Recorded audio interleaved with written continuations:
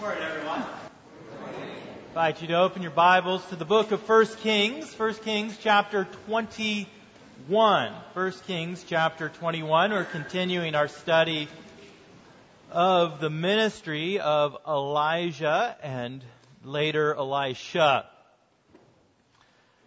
In 1 Kings 20, most of our focus is going to be on Ahab, king of Israel at the time of Elijah's ministry, but Elijah will surely show up in this passage. Now, it's a bit of a background for us to understand what's happening in this passage. We need to understand some of the things that the Lord established in the nation of Israel after He delivered them out of slavery in Egypt. You see, when the Lord established the Israelite society, He put within the law certain bulwarks against the encroachment of tyrannical enslaving forces. These laws included things like the Sabbath, that was aimed at freeing God's people from slavery to work. In the Ten Commandments that are recorded in the book of Deuteronomy, we read this about the command to observe the Sabbath. The Lord says, "You shall remember that you were a slave in the land of Egypt, and the Lord your God brought you out from there with a mighty hand and an outstretched arm. Therefore, the Lord your God commanded you to keep the Sabbath day." We are not slaves to work, but one day a week we are to offer to the Lord a day of worship so that we might be free. Another way that the Lord sought to protect His people from slavery was limits on the amount of interest that was to be paid on debt. So we read in the book of Leviticus this law, "You shall not lend to him," that is to the poor, "your money at interest, nor give him your food for profit. I am the Lord your God who brought you out of the land of Egypt." You see, the people of God were not to use their financial resources and place of strength to enslave others to them by their debt. However, maybe the most powerful institution established in Israel to protect from slavery was what is called the inheritance. The inheritance was a plot of land that was given to each family in Israel in perpetuity. The land of Canaan was divided by tribes, then by clans, then by families, and to each family was given a piece of land, an inheritance. And by design, this land protected the people of God from being enslaved, from being owned and controlled by those with financial or political power. You see, this land was not to be permanently sold outside of the family. It was not to be taken. Rather, it was to be an unchanging anchor of stability, protection, provision, and freedom from slavery. The institution of the inheritance continues in the New Testament era, the age of the church, but now fulfilled in Christ. For on this earth there is no plot of land that will provide absolute protection from slavery. However, through the work of Jesus Christ, a new land of promise has been won. A new and better Canaan has been assigned to those who are in Christ by faith, even the coming new heavens and new earth. The Apostle Paul explains it this way. He says, or rather the Apostle Peter says, "According to His great mercy, God has caused us to be born again to a living hope through the resurrection of Jesus Christ from the dead, to an inheritance that is imperishable, undefiled, and unfading, kept in heaven for you." You see, through the life, death, and resurrection of Jesus Christ, a way has been opened for us that when we put our faith in the Lord Jesus Christ, we are sealed by the Holy Spirit which is the deposit, the guarantee that we have a heavenly inheritance, that we have a place in the new heavens and the new earth, the new Canaan, that Christ has prepared for us. And it is to this land that we must look for contentment in a world of disappointment. It is to this land that we must look for security when we are fearful. It is to this land to which we are going that we must find our freedom from the tyrants of this world. And in our passage for this morning, the institution of the inheritance is assaulted by Ahab, king of Israel.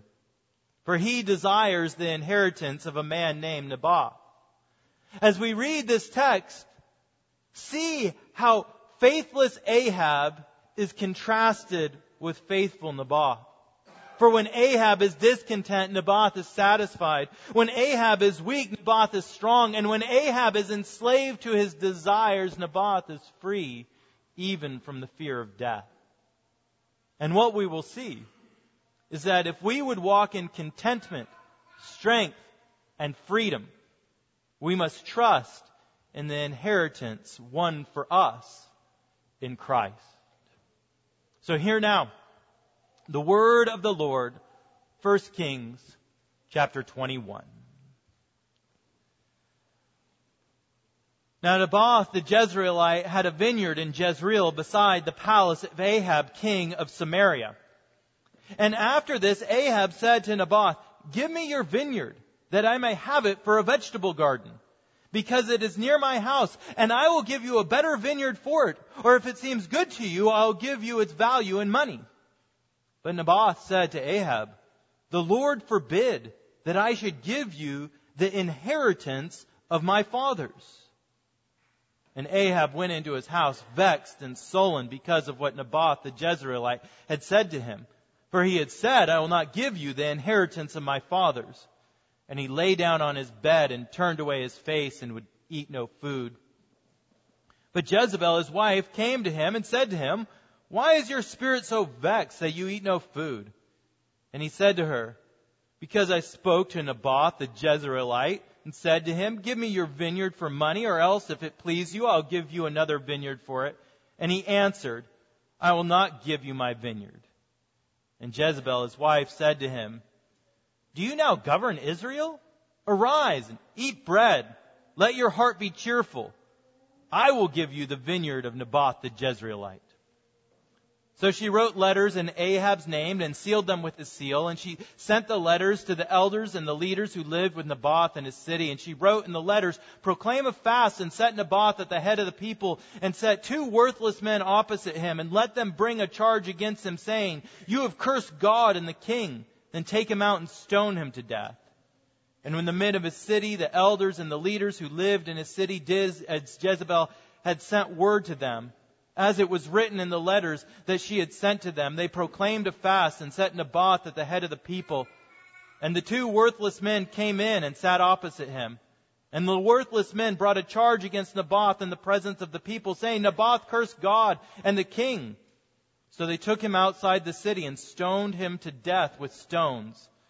Then they sent to Jezebel, saying, 'Naboth has been stoned, he is dead.' As soon as Jezebel heard that Naboth had been stoned and was dead, Jezebel said to Ahab, 'Arise, take possession of the vineyard of Naboth the Jezreelite, which he refused to give you for money, for Naboth is not alive but dead.' And as soon as Ahab heard that Naboth was dead, Ahab arose to go down to the vineyard of Naboth the Jezreelite to take possession of it.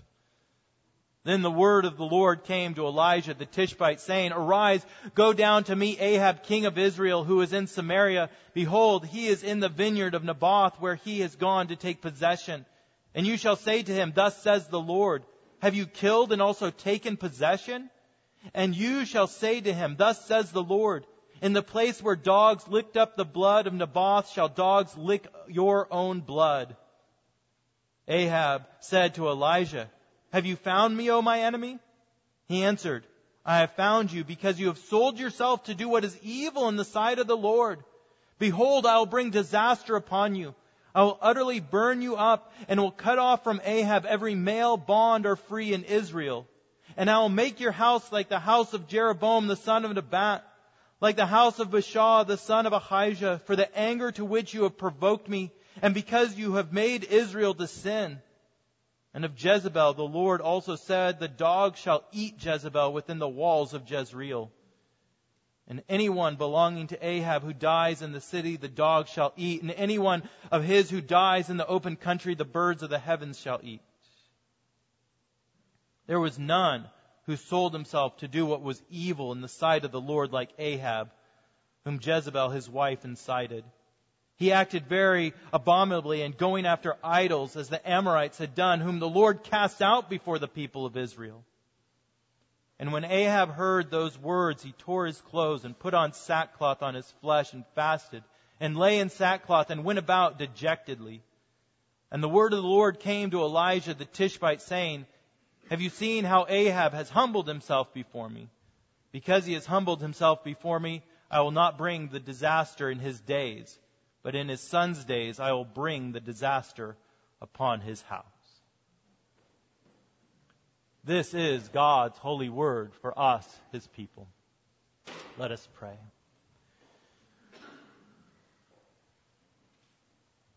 O Lord God, we come now to your word and we pray that you would guide us by your word and your spirit, that in your light we may see light, in your truth we might find freedom, and in your will we might discover your peace to us through Jesus Christ our Lord.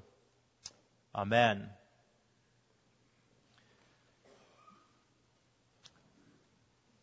I can imagine Ahab in his silken robes and his plush collar, lying on his bed, hugging his oversized pillow and pouting about not getting his way. Like old Veruca Salt from Willy Wonka and the Chocolate Factory. Remember, she wanted the golden goose, but Wonka wouldn't sell it for any price, so what does spoiled Veruca do? She throws a temper tantrum. If I don't get things that I'm after, I'm going to scream, I want it now. The passage begins with Ahab wanting something that is not his. He looks out the window of his vacation home in Jezreel and sees a nice, quaint vineyard on the adjacent property.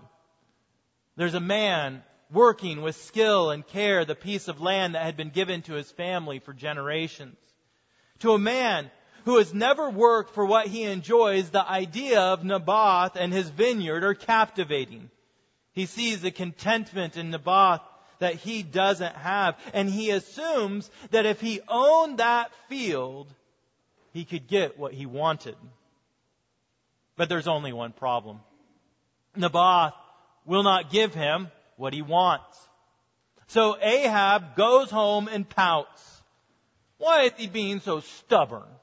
I offered him more than that old piece of dirt is worth. I offered to relocate him and his family and give him an even better piece of property. He's just being spiteful.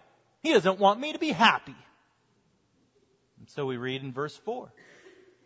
And Ahab went into his house, vexed and sullen because of what Naboth the Jezreelite had said to him. For he had said, I will not give you the inheritance of my fathers.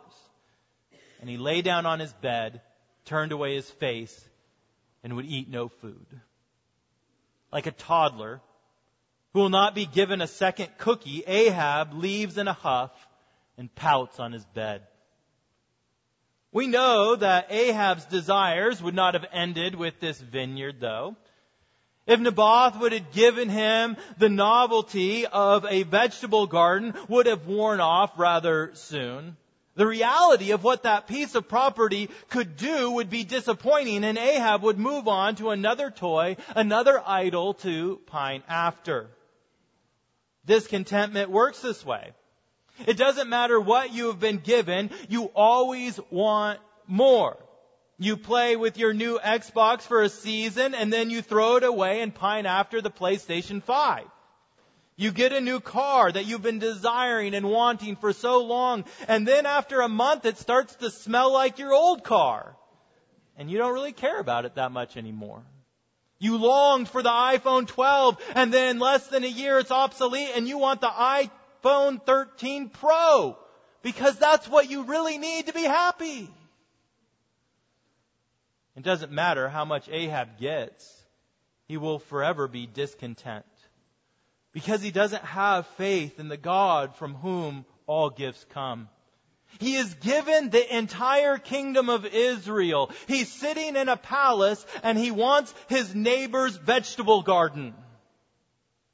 He does not trust that the Lord has given him good gifts, so he covets what the Lord has given someone else. The Children's Catechism asks, what does the 10th commandment teach you? And the answer that it gives is that we are to be content with whatever the Lord chooses to give. Discontentment is distrust. It's ingratitude for the Lord's good provision. Now, in contrast to Ahab's discontentment, we find Naboth. Now, Naboth had much to gain from the deal that Ahab is offering to him. He could obtain more money than his family has ever seen. He could be moved to a larger and more fruitful piece of property. Not only that, if he makes this deal with Ahab, then he becomes the king's friend. He could curry some royal favor and use it to get his son's positions in the administration. To most people, Ahab's offer would have been a once-in-a-lifetime chance to obtain more wealth and more privilege. But he refuses to sell. Why? Well, again, he tells us in verse 3. Look there. You see his words. He says, "The Lord forbid that I should give you the inheritance of my fathers." You see, Naboth's vineyard was so much more than a plot of land. It wasn't just the family farm. Rather, it was the inheritance that had been given to his family by the Lord.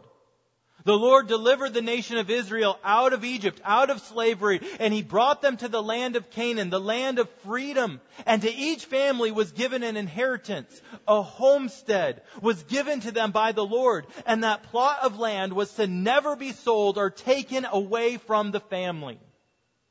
The law stated in Leviticus 25, "The land shall not be sold in perpetuity, for the land is mine."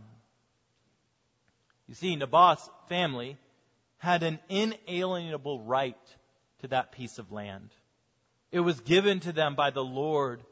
If Naboth would have agreed to Ahab's deal, he would have broken God's law, and he would have surrendered not only his right, but his descendants' right, his children and his grandchildren's rights to that land. Money could be spent. Another vineyard could be transferred, but the inheritance of the land was forever. And though there were many benefits to taking the deal, Naboth was content with the gift that the Lord had given to him and to his family. Now, as the temptation of Ahab's deal was working in Naboth's heart, he may have been reciting Psalm 16 to himself, even as we recited the call to worship. He may have been saying to himself, "The Lord is my chosen portion and my cup. You hold my lot. The lines have fallen for me in pleasant places. Indeed, I have a beautiful inheritance." You see, Naboth was content with what he had because he had faith in God's word.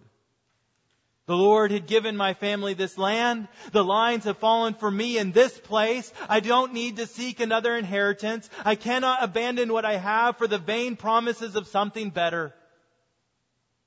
Naboth has faith that the inheritance that he has been given is from the Lord, and that it is all that he needs. And as you look at these two, I wonder, how would you characterize your own life? Is it like Ahab's? Always seeking after something more? Never happy with what has been given to you? Sullen and pouty when you don't get your way? Are you often overcome with the feeling that your life is not fair, that the lines have not fallen for you in pleasant places? Do you get angry when someone receives a gift or a privilege that has not been afforded to you? Or are you like Naboth, content with the blessing that the Lord has given, trusting in the future reward? You see, the difference is faith. Ahab didn't believe that the Lord's blessing was enough. He needed more. Naboth, on the other hand, trusted that God had rewarded him and his family with a great inheritance and would not give in to the temptation to sell. And if you would be content in this world, then you must look to the reward that is to come. You must place your hope and joy in the inheritance won for you by the Lord Jesus Christ. For by His death, He has delivered you from slavery. And by His resurrection, He has opened the way to a land of everlasting life. The world proclaims to you a gospel of consumerism. If you would be content, all you need is to buy one more thing. One more dress, one more toy, one more car, one more house, one more lavish meal, just one more, and then I will be happy.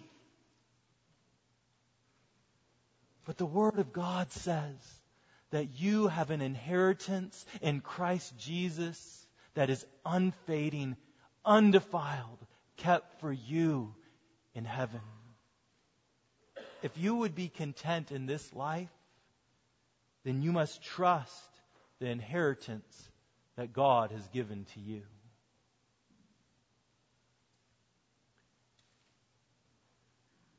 Now, the second aspect of Ahab's life that is marked out in this passage, beyond his discontentment, is his weakness. Ahab acquiesces to everyone. When we began our study of 1 Kings, we read that Ahab was the most wicked king to have ruled Israel up to that point in history, and it's repeated again in this text. And I think that at that point, many of us would imagine that he was some sort of a tyrant. Maybe he was like Napoleon, seeking world domination. Maybe he was like Stalin, seeking to control everyone's lives and all aspects of their lives. Maybe he's like Hitler, a bloodthirsty madman. But Ahab's really none of these. In some ways, he's kind of a disappointing evil leader. He's feckless and he's weak.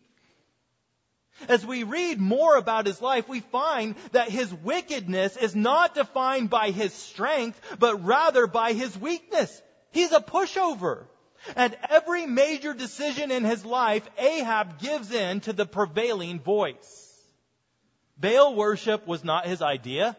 It was his wife, Jezebel's. When Elijah wins at Mount Carmel, Ahab obeys the voice of Elijah to retreat. He doesn't stand up for his Baal worship. When Ben-Hadad of Syria demands Ahab's wealth, he gives in. When the elders of Israel say to him, "No, we aren't going to give in to Syria," Ahab says, "Okay, we're not going to give in to Syria." When Ben-Hadad asks for grace, he gives him grace. When Naboth says he can't have his vineyard, he goes home and he pouts. When Jezebel says that she'll take the vineyard, he says, "Okay, go ahead and do it." And when Elijah tells him he's going to die for his wickedness, he repents of his wickedness. Ahab is an evil king because Ahab is a weak king. And his weakness is rooted in his lack of trust. Because he stands for absolutely nothing but the preservation of his own miserable life. That's why he gives in at every single opportunity. When you stand for nothing, you'll never stand. You'll always run away. Now we may wonder about Ahab's repentance at the end of our passage. For the text tells us that he humbled himself before the Lord, and the Lord responds by delaying judgment. Now, of course, it's right for Ahab to humble himself before God. But he did it because he was even weak in his rebellion. That's what marks his life. He's so weak in his idolatry that he'll humble himself before God if it means he can live just a little bit longer. But if you're going to rebel, at least do it with some conviction. Either be hot or cold. Don't be this lukewarm mush. You are king of Israel. Be a man and lead. In contrast to Ahab, there's Naboth. The most politically powerful man in the nation comes to Naboth with his request. Sell me your land. As we've already stated, from an earthly perspective, this is a no-brainer. You sell to the king, not only for the reward, but also to avoid the wrath of the king. Kings are not known for taking refusals well. They're used to getting their own way. And yet Naboth had the strength to say no, even though he knew he would lose favor and maybe even his life. You see, Naboth had strength because he stood on the promises of the Word of God. The Lord had given His people an inheritance, and Naboth believed that the inheritance of the Lord was of greater worth than the offer of Ahab. Naboth was strong because he trusted the future inheritance.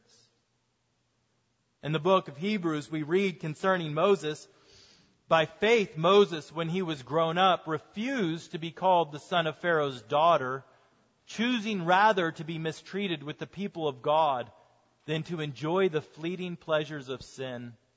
He considered the reproach of Christ greater wealth than the treasures of Egypt, for he was looking to the reward.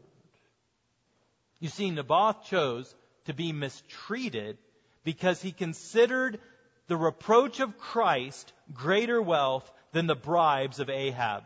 He could see beyond the immediate gain of money and influence to the eternal gain of trusting in the Word of God. And this is the dividing point between Ahab and Naboth. This is why one is weak and one is strong.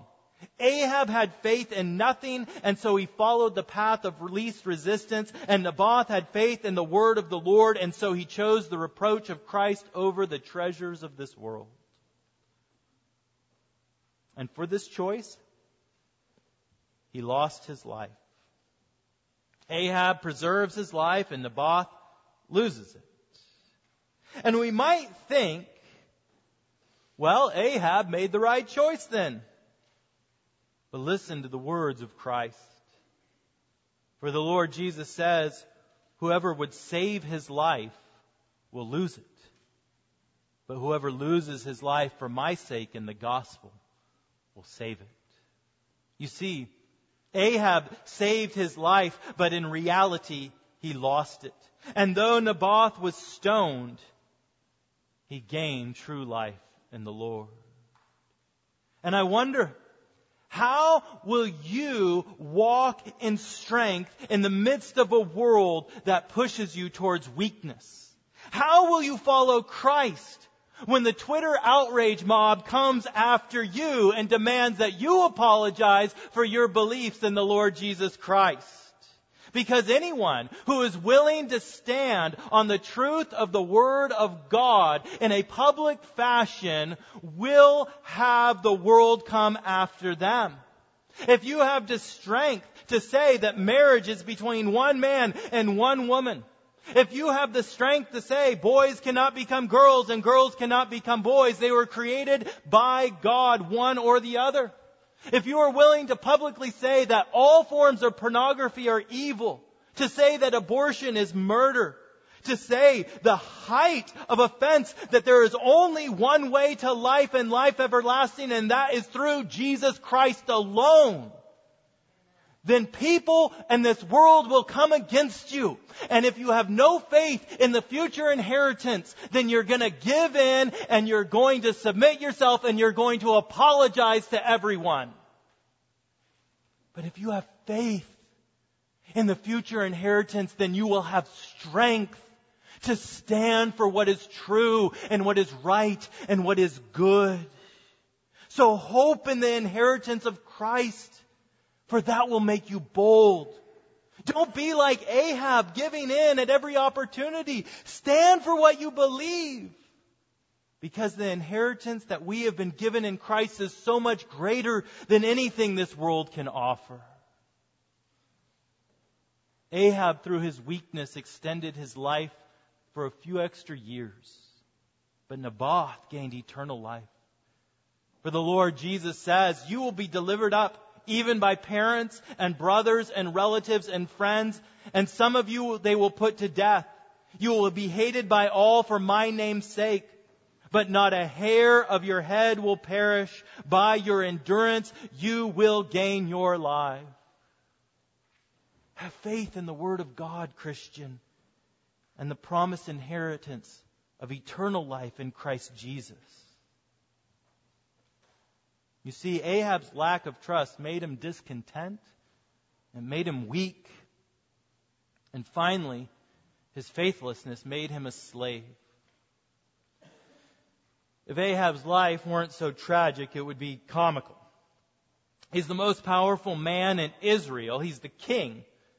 But he's a slave to his own sin and his fear. As you see him waver between the various forces, you see that he wants to make his life just a little bit better, right? He wants to be a better person, but he just can't seem to find this place of happiness because he's enslaved to his own self-destructive desires. There's a common philosophy in America today that says, follow your heart. This is the path to happiness and freedom. If you do what your heart leads you to do, then you are going to find fulfillment in this world. But the fruit of this path is only destruction and remorse. For the human heart is extremely deceptive. It's not a good guide. It's a broken compass. It's enslaved to sin. Even as the prophet Jeremiah says, the heart is deceitful above all things and desperately sick. Who can understand it? You see, faith means looking beyond yourself to trust in something or someone else. As Christians, we are to trust in Christ. We look to Him and to His Word to guide us to that which is good and therefore how we should live our lives. We are content with what He has given. We are bold to obey His commands, and we are free from the fear of the cost of following those demands. But Ahab has no faith. He follows a heart that's enslaved to sin, and so every decision he makes is bound to lead to more and more destruction. Even his humbling before God is a show of faithlessness and weakness. This is what the Apostle Paul meant when he said, "For godly grief produces a repentance that leads to salvation without regret, whereas worldly grief produces death." And Ahab is so enslaved by sin that even his grief leads to death. Naboth, on the other hand, is free. We might wonder how one who is killed is free, but it is the fear of death that truly enslaves us. And faith frees us from such a fear. Even as we saw 2 weeks ago in the book of Hebrews, that God, through Jesus Christ, delivered us from the power of death, that we may no longer be held captive to the fear of death. You see, it is the fear of death that holds our hearts in slavery. Ahab continually ran from death because he didn't have faith in the Word of God. Yet Naboth was willing to stand strong on the promises of God because he was free from such a fear. You see, faith believes the Word of God and looks forward to the reward of eternal life. Yes, there are benefits to extending your life here on earth, but the true reward is life everlasting. What do you gain, Christian, if you live a few years longer but lose your soul? Naboth was free because Naboth had faith in the Word of God. Paul, in his letter to the Galatians, encouraged them, "For freedom Christ has set you free. Stand firm, therefore." Trust in Christ's reward that makes us free. Free from our slavery to the world and to sin. Now, Naboth's faith is centered on God's promise of an inheritance. This promise was connected to the land of Israel, to a particular plot of land, his vegetable garden. But it was a sign of a greater inheritance that was to come. This greater inheritance is a promise of a land renewed, filled with life, even life everlasting. It is this inheritance that Paul points us to in the book of Ephesians. He says, in Him you also, when you heard the word of truth, the gospel of your salvation, and believed in Him, were sealed with the promised Holy Spirit, who is the guarantee of our inheritance, until we acquire possession of it, to the praise of His glory. Christian, do you want to walk in contentment? Do you want to walk in strength? Do you want to walk in freedom? Then you must look to the inheritance that is to come. In Christ you have freedom. So don't look to your own resources, but look to the Spirit that is within you. Have faith in the Word of God, for you have a promise of an inheritance that is far greater than any reward here on earth. Have faith in that future reward given to you in Christ, and you will walk like Naboth, content, strong, and free. In the name of the Father, of the Son, of the Holy Spirit. Amen. Let us pray. Almighty God, we confess that we are weak, that we are often discontent, and we are often enslaved by fear. We pray that you would give us the grace to see the future inheritance that we have gained in Christ Jesus, and that all the vain promises of this world would fade away, and that we would, with boldness and strength, walk as sojourners in this world, with our eyes fixed on a better country, a better city, the city of God.